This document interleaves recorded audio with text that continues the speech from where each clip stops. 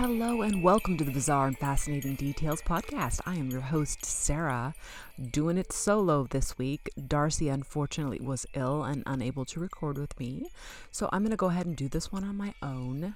I've done a couple on my own prior, but we'll see how it goes. For those of you who have never listened to this podcast before, this is the crazy podcast where we talk about strange stuff, bizarre cases, and things that make you say, that was fascinating. In other words, if it's weird, wild, bizarre out, talking about an article that I found on yahoo.com. It was originally posted on ABC News, and it came out just this last week. I don't know if you guys out there saw this, but there was a woman that was accused of sneaking into a Bronx Zoo lion exhibit. And there were pictures of her all over the internet of her dancing around and doing some other things, but I think this is really disturbing. The article essentially says this woman who was allegedly in the lion exhibit at the Bronx Zoo was arraigned this last week on criminal trespass charges in a Bronx criminal court. Maya Autry, age 29, made headlines after a video of her appeared to show her standing and dancing in front of a lion at the zoo on September 28th.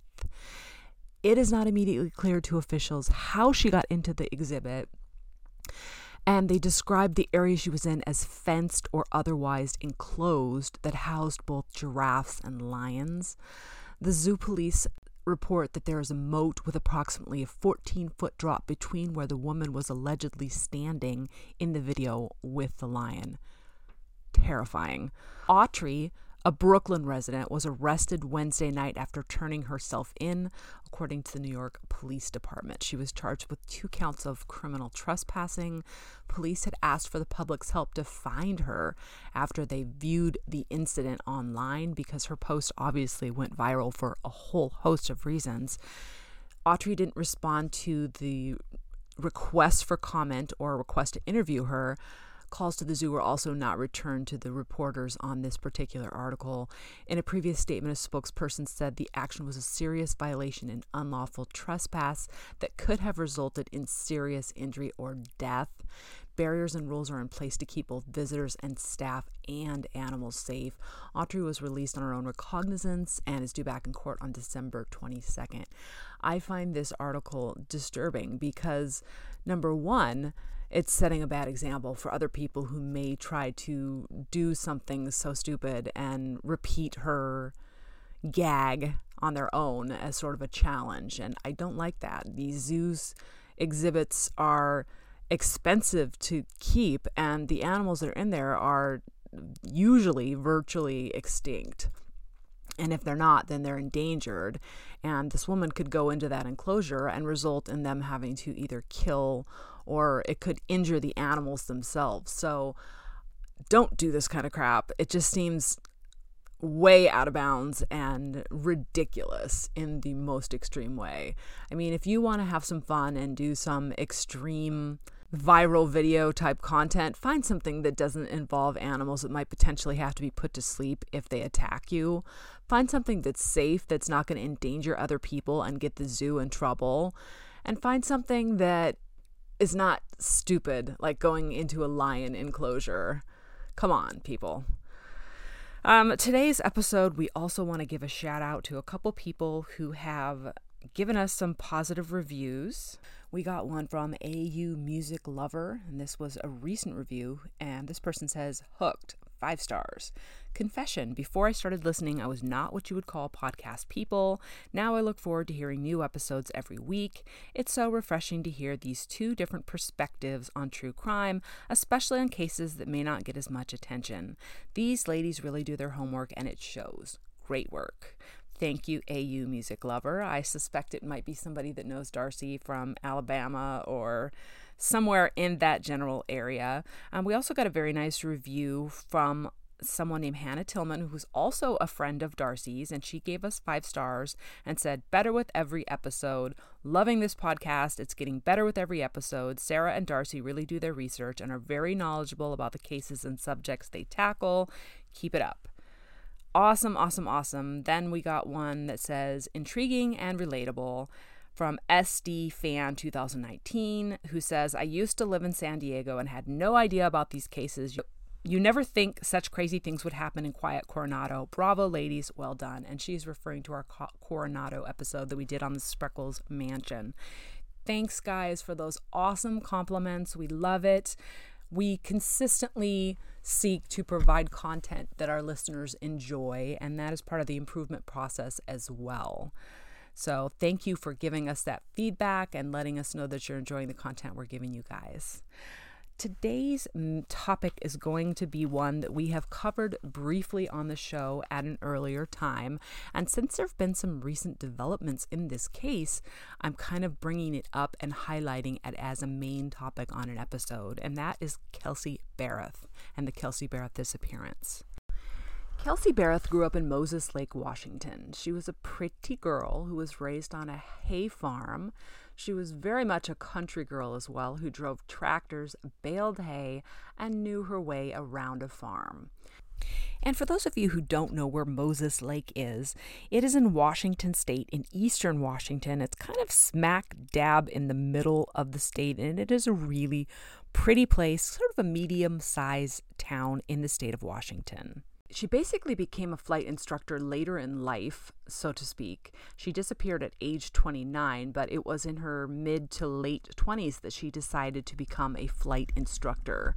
But she was actually a very good pilot, according to her friends. She was unafraid and she challenged boundaries. She met Colorado cowboy Patrick Frazee when he caught her eye on a dating website in 2016. She liked his country boy image and they began a long-distance relationship. Patrick lived on a 35-acre ranch in rural Colorado. He trained cattle dogs, shoed horses, groomed donkeys, and basically was a farrier, if you have heard of that phrase, which is essentially a horseshoer. But for donkeys who don't wear shoes on their feet, he trims the feet of the donkeys. According to his friends and coworkers and neighbors and associates, he was a quiet and dedicated guy who loved his job and was very dedicated to his work. He kept to himself and wasn't really affectionate towards Kelsey, according to those who saw them together. Kelsey decided at some point that she needed to move to Colorado from Washington State to be closer to this man because they were expecting a baby. They got engaged shortly thereafter, but had no plans for a wedding, according to family details. People said that a wedding was just really not important to them. They were happy to be engaged at that point and happy to provide a loving family for their little girl who was born October 2017. Kaylee was her name, and the two shared parenting duties, although they did not live together. According to her friends, Patrick never really came to see Kelsey, but she would go to his place on her days off. Kelsey was, however, struggling to find balance after the baby came. She couldn't seem to find that delicate balance, as many of you know, between having a baby, doing her job, and having a relationship. And she was also having to commute super long for her job. So people around them started to see that the relationship between her and Patrick appeared to be strained and stressed. And some people said they felt like Kelsey was feeling like she couldn't make Patrick happy. And when asked if there was any sort of abuse that was witnessed between the two, people said that he appeared emotionally abusive, although he was not physical with Kelsey. Kelsey had also mentioned to another of her friends that she suspected there was another woman involved in their relationship, an ex who still wanted him. But at the same time, Kelsey didn't really appear to be too worried about this other relationship. Then, fast forward a bit to Thanksgiving 2018, Woodland Park, Colorado. This is a peaceful and beautiful area, which was home to Kelsey Barrett and her young daughter. As I mentioned earlier, Kelsey did live in a separate building or a separate home away from Patrick, who lived on his ranch. She disappeared on Thanksgiving, and some really crazy details and haunting images emerged not long after her disappearance, and Patrick Frazee, her boyfriend / fiancé, was arrested on charges of first-degree murder for her death. But what actually happened varies depending on whose story you believe. Kelsey, this kind, thoughtful gal who did not like drama, according to her friends, disappeared after shopping for Thanksgiving dinner in a Safeway in Woodland Park, Colorado. Clearly, there was some tremendous trouble brewing beneath the surface of this couple.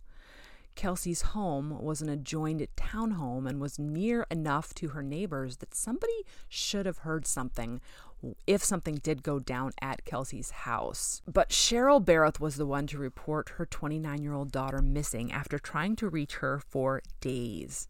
According to her friends and family, she was not the sort of woman who would run away, despite the fact that Patrick had claimed that she had run away. She loved her family. She was deeply religious. Patrick had also claimed that Kelsey was in treatment for substance abuse. But her friends and family say this is not true, that she was just fatigued and stressed and sought treatment to deal with that stress. And it was nutritional and spiritual counseling, not substance abuse counseling. So Patrick was sort of trying to lay the framework that maybe she was depressed, maybe she was stressed, maybe there were some issues with alcohol and or drugs. But her friends and family staunchly refute this and say Kelsey didn't have drug or alcohol problems. So here's what went down around the time of the disappearance. When Kelsey disappeared, police questioned Patrick, and this was the day before Thanksgiving when Patrick reported that she told him she wanted to end their relationship, that things were just not working out, and that they would split custody of Kaylee 50-50. They were meant to exchange the baby on Thanksgiving Day. He also says that he returned a box of her belongings with keys, purse, and a gun that was Kelsey's, which he said he took away from her for her protection because she seemed depressed and maybe suicidal. Again, he's building that framework to try to claim that she either ran away or that maybe she perhaps killed herself. Police initially searched Kelsey's home and did not find any signs of foul play on a precursory search. At that point, they probably were not doing a deep dive and really inspecting things closely, but they probably were just looking to see if there was anything out of place or any outward signs that there might potentially be blood or some sort of injury in the home. And at that point, they didn't find anything. Then Kelsey's mom and brother come and stay in the townhouse, and they sort of go over things with a fine-tooth comb and notice that there's a bath mat missing and the fridge has been wiped down recently. Then they start inspecting a little closer and they find blood on the base of a toilet in one of the bathrooms. At that point, her mom alerts the investigators immediately, and they come out with some luminol and start checking the house out in more detail. And they find that there's blood all over the bathroom, and the DNA tests show that it's Kelsey's. They also bring in cadaver dogs who comb the house as well and find signs of human decomposition in the driveway. Then they believe that Kelsey has been murdered, and they start looking at cell phone activity. This is the next step in the investigative process, and they looked over Thanksgiving weekend around the time of the disappearance. But there were no signs of Kelsey's body anywhere, and this was deeply disturbing to authorities. Although they believe she's dead, they took the baby into protective custody from the beginning of this search because they were really, really suspicious of Patrick and his story, his breakup story with Kelsey, because Kelsey was seen in surveillance video at the Safeway shopping center shopping for family dinner. According to the cameras, Kelsey bought ingredients for sweet potato casserole and had sent a text saying that she was making it for Patrick. She also didn't mention the breakup to her mother when she had spoken to her that morning, which seems very suspicious to authorities as well. If she was breaking up with this man or had broken up with this man, number one, she probably would have told family and friends. And number two, her mom definitely would have had some sort of inkling of this happening when they had the phone conversation that morning. But as it is, nothing sounded out of the ordinary, and Kelsey sounded happy when she spoke to her mother. So it appears that if they did break up, that Patrick was the only one who knew about it. But the police then asked Patrick when was the last time that he saw Kelsey, and he claimed it was Thanksgiving when they exchanged their daughter on November 22nd outside of Kelsey's home. But he wouldn't pinpoint a time for that. Patrick was then seen outside a Walmart at about 1:15 p.m. on surveillance camera with a baby carrier. And about 15 minutes later, There is a camera in Kelsey's neighbor's home that is pointed towards Kelsey's home that kind of catches him in the corner of the camera at Kelsey's house. And then around 3:30, the neighbor's camera sees him again. Images of what appears to be Patrick, but they cannot tell whether he is coming or going. And he does not have the baby or Kelsey with him at that point, at the 3:30 time frame. So the police really want to know what happened from 1:30 to 3:30. Because they suspect this is likely when Patrick killed Kelsey. Patrick had claimed that he picked up Kaylee, the baby, and took her to the family ranch for Thanksgiving dinner, but that Kelsey did not go with him. But this was immediately suspicious because when they began tracking Kelsey's cell phone, her phone pinged at his house, showing that both her phone and Patrick's phone had begun traveling together on November 22nd, even though the two were not together. Investigators believe that Patrick took the phone after he killed Kelsey as part of a scheme to cover his tracks. He additionally faked about 19 calls and texts between the two phones over Thanksgiving weekend, including one where Kelsey says, "I'm going running, I'll call you when I get home," and him saying, "Okay, be safe." Both were fake, and 2 days later, more texts start pinging between the two phones. One of them seems like it's trying to confirm the breakup, saying, "If this is truly what you want, I'll respect your wishes and give you space." 3 days after Thanksgiving, there's a new development, though. Patrick's phone stays, and Kelsey's phone starts moving west and out of Colorado. There's also a text to Kelsey's work supervisor saying that she would not be at work, and then suddenly the phone is 800 miles away, and it says, "Do you even love me?" Then, November 25th, in Gooding, Idaho, Kelsey's phone pings off the cell phone towers in that area. But how did it get there? This, at the time, was a huge mystery, and Patrick was alleging that Kelsey had run away and that this was what she wanted. But suddenly, a 32-year-old woman in Twin Falls, Idaho, claims that she helped cover up a murder. This woman's name is Crystal Kenny Lee. At the time of Kelsey's disappearance, police see that she was in touch with Patrick. This woman was a nurse and an avid horse woman. She had been a former rodeo queen and was part of the rodeo community in Idaho Falls.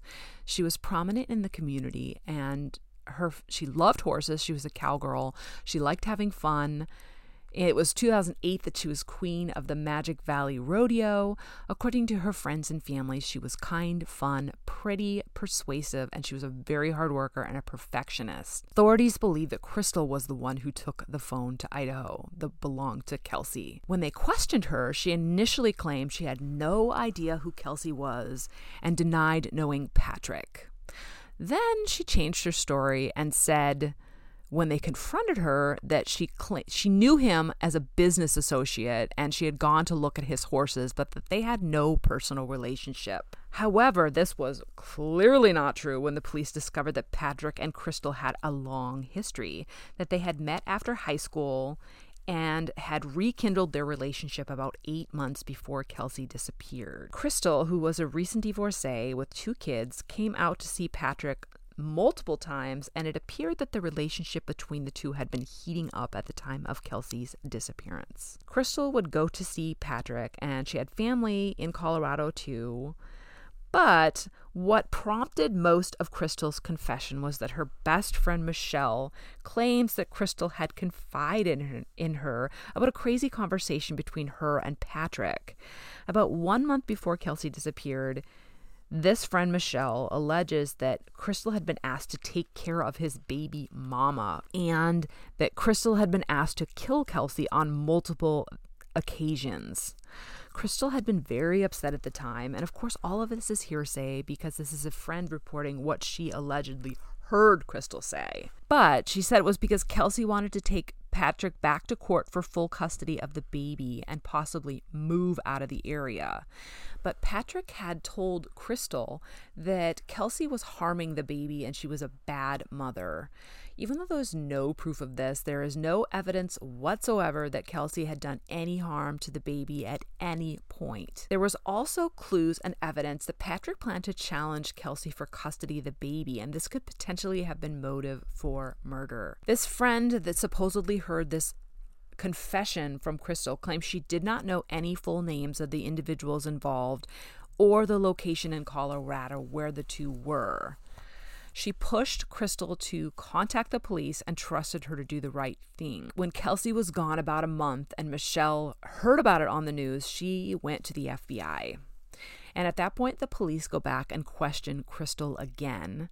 And she, surprise, surprise, changes her story once again and comes clean. But she negotiates a deal out of it. In exchange for her testimony against Patrick, Crystal pleads guilty to evidence tampering and admitted getting rid of the gun, tossing the keys in a canyon, and destroying Kelsey's phone. In exchange for her testimony, she will get a maximum of 3 years in prison. When she's questioned on this, Crystal reveals some pretty shocking details, and this is the main center of the case against Patrick Frazee. She sits down and gives about 4.5 hours of details and testimony and confesses that Patrick had tried to get her to kill Kelsey 3 different times. The first time was with a poisoned coffee. Evidently, Kelsey's favorite coffee was a caramel macchiato, and about 2 months before Kelsey disappeared, Crystal drove about 12 hours to a Starbucks near Kelsey and ordered this caramel macchiato. She was supposed to put a lethal dose of Ambien and Valium into the drink and then give it to Kelsey. So allegedly, Crystal got the drugs, put them in the coffee, and drove to Kelsey's house, knocked on the door, and told her some cockamamie story about being new to the neighborhood and how she'd been told that Kelsey helped get her dogs out of trouble. And Kelsey told her that is not me, but she did take the coffee and closed the door. Obviously, she did not get poisoned at that point, and Crystal admitted that she lost her nerve and couldn't put the drugs into the coffee. Patrick finds out about all this and gets super mad that she didn't follow through with the first attempt to kill Kelsey, and he was furious. Evidently, Patrick was very manipulative and then came up with a different plan to try and get rid of Kelsey.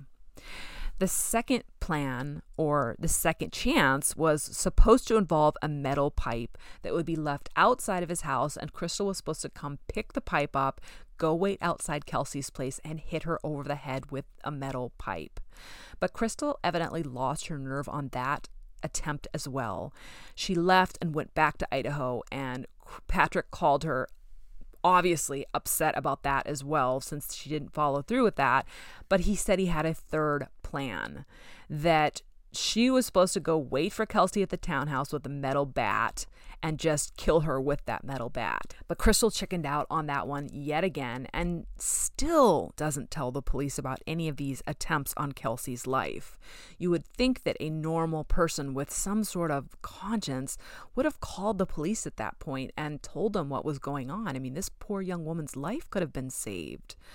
In any case, 4:30 Thanksgiving Day, Patrick calls Crystal and says he needs her to drive out ASAP, that she has a mess to clean up. Crystal knows something is happening and tells him that she can't come that day because obviously it's Thanksgiving and she's with her family, but that she can come a bit later.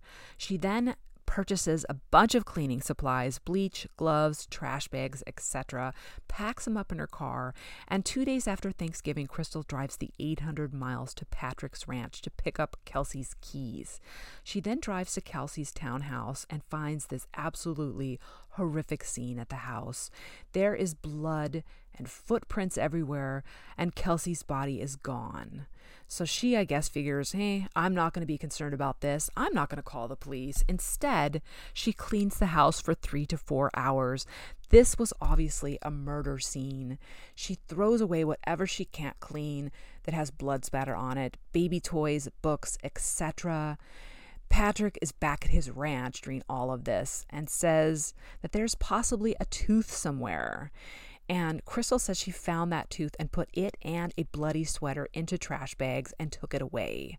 She then went to a local Sonic Burger in Colorado and had dinner. She told investigators as well that she met up with Patrick after that. And he says that he had lured Kelsey and invited her to play a game where she was supposed to guess the scent of candles. He said that he had grabbed a sweater and blindfolded her and asked her to guess the scent of each candle as he held it up underneath her nose. When the baby was in the other room, instead, he hit Kelsey with a bat and killed her on Thanksgiving Day, 2018. This young woman, Crystal, then says Patrick put the body in a black tote bag, but she never saw the body in the actual tote bag. But the two went back to the ranch and Crystal watched Patrick burn the tote bag. She then tells investigators that she intentionally left blood in certain places throughout Kelsey's townhouse for the police to find hours later. But December 21st, 2018, Patrick is arrested and charged with murder despite the fact that there is no body and it's just Crystal's testimony against him. What is the motivation? No one seems to know. Family and friends of Crystal are confused and perplexed and want to know why in the heck Crystal would be involved in something like this, because she just doesn't seem like the person that would do this. Patrick enters a not guilty plea. He is absolutely emotionless and just sits and stares. But 2 months after his arrest, police searched the area landfills for remains and really searched to try to find the body, but their searches yielded no results. They did find some evidence on Patrick's ranch, including a tooth fragment, which is currently being tested or has been tested. But they have a lot of questions, including the fact that they found some mixed blood with an unknown female and male and DNA that was not Patrick's at the scene of the murder. But there was no body and no murder weapon. And the only thing they had was some cell phone evidence, which was a partial story, and then Crystal's story and testimony. Crystal is currently at home and she will be sentenced after Patrick's trial, but if her story does not hold up, then the plea bargain that she was offered will be off the table. Crystal told investigators that she loved Patrick and wanted to please him, but she was also afraid of him and the fact that he might harm her family. I believe that he probably threatened her and her daughter. Defense teams say Crystal did it all to be with Patrick, but it's hard to determine the truth since she had lied to the FBI on previous occasions. Kelsey's daughter is now being raised by Kelsey's parents. The trial itself for Patrick Frazee began November 1st, and he was being tried for first-degree murder, solicitation of murder, tampering with the body, and the defense team believes that someone else killed her, and that is their primary defense, that there was somebody else involved in this, which is very, very interesting. But since we did the research for this case, there was a development, and that is the reason why we wanted to bring forward this case at this time, in that Patrick was sentenced. His trial ended and he was sentenced. And we all know this is a little bit unusual because sometimes these trials can last months, even years. But this one actually ended recently, and we're going to talk about the developments. So I found this other article on NBCnews.com, and it is called Patrick Frazee Found Guilty of First-Degree Murder in Death of Fiancée Kelsey Barrett. Patrick Frazee was found guilty of first-degree murder in the death of his fiancée Kelsey Barrett, who was seen near her Colorado home with her infant daughter last Thanksgiving. There was a jury of 6 men and 6 women who deliberated for less than 4 hours before they reached their verdict. Frazee, 33 years old, was found guilty on all the charges: 2 counts of murder, 3 counts of solicitation to commit the murder, and tampering with a deceased human body. He had denied killing Barrett throughout the whole trial and pleaded not guilty. The jury trial began November 1st, and the jury sentenced Frazee to life without parole for first-degree murder, plus an additional 156 years. So it appears that justice is being served in this case. The prosecutors in the case said that after the verdict, they never witnessed Frazee express anything other than an emotionless state that he exhibited while he was in court. And people think that the behavior that he has exhibited is consistent with that of a sociopath. In closing arguments, the prosecutors argued that Frazee had been planning Barrett's death for months. And despite that, the defense called all the evidence that was presented circumstantial and made up. Barrett's mother, Cheryl Barrett, spoke to the court prior to sentencing to request Frazee get the maximum sentence and the removal of his parental rights, as the family intends to adopt Kaylee. Crystal Lee, Frazee's former girlfriend, who previously went by the last name Kinney, testified during the trial that she was directed by Patrick, as I mentioned earlier. Lee was charged with tampering with evidence and pleaded guilty in February, agreeing to testify in this trial against Frazee. An inmate also testified during the trial that when he and Frazee were in the same jail cell, Frazee asked him to kill Lee. Notes between the two list more than 10 other people who needed to disappear or be unseen. quote unquote, until after the trial. This was all according to law enforcement officials. A friend of Frazie's, Joe Moore, testified that the two were together on April 2018.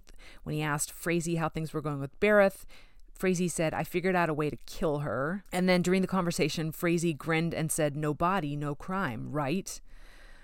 Following Barrett's disappearance, the two met up again December 20th, and Frazee expressed surprise in the media's interest of the case. He was arrested and charged with murder the next day. So there has been justice for Kelsey in that this man is now serving a life sentence plus 156 years. So it seems pretty obvious to me that this man will not be getting out of jail in this lifetime, and perhaps he will get a little bit of justice in prison. I personally think the man is a sociopath and needs some serious mental help. And I hope he gets it while he is in prison. He has at no point in this investigation or trial expressed any sort of remorse. His claims of innocence just seem completely ridiculous when you consider the facts and the evidence that have built up against this man. It just seems really, really crazy that he would think he would be able to get away with something like that.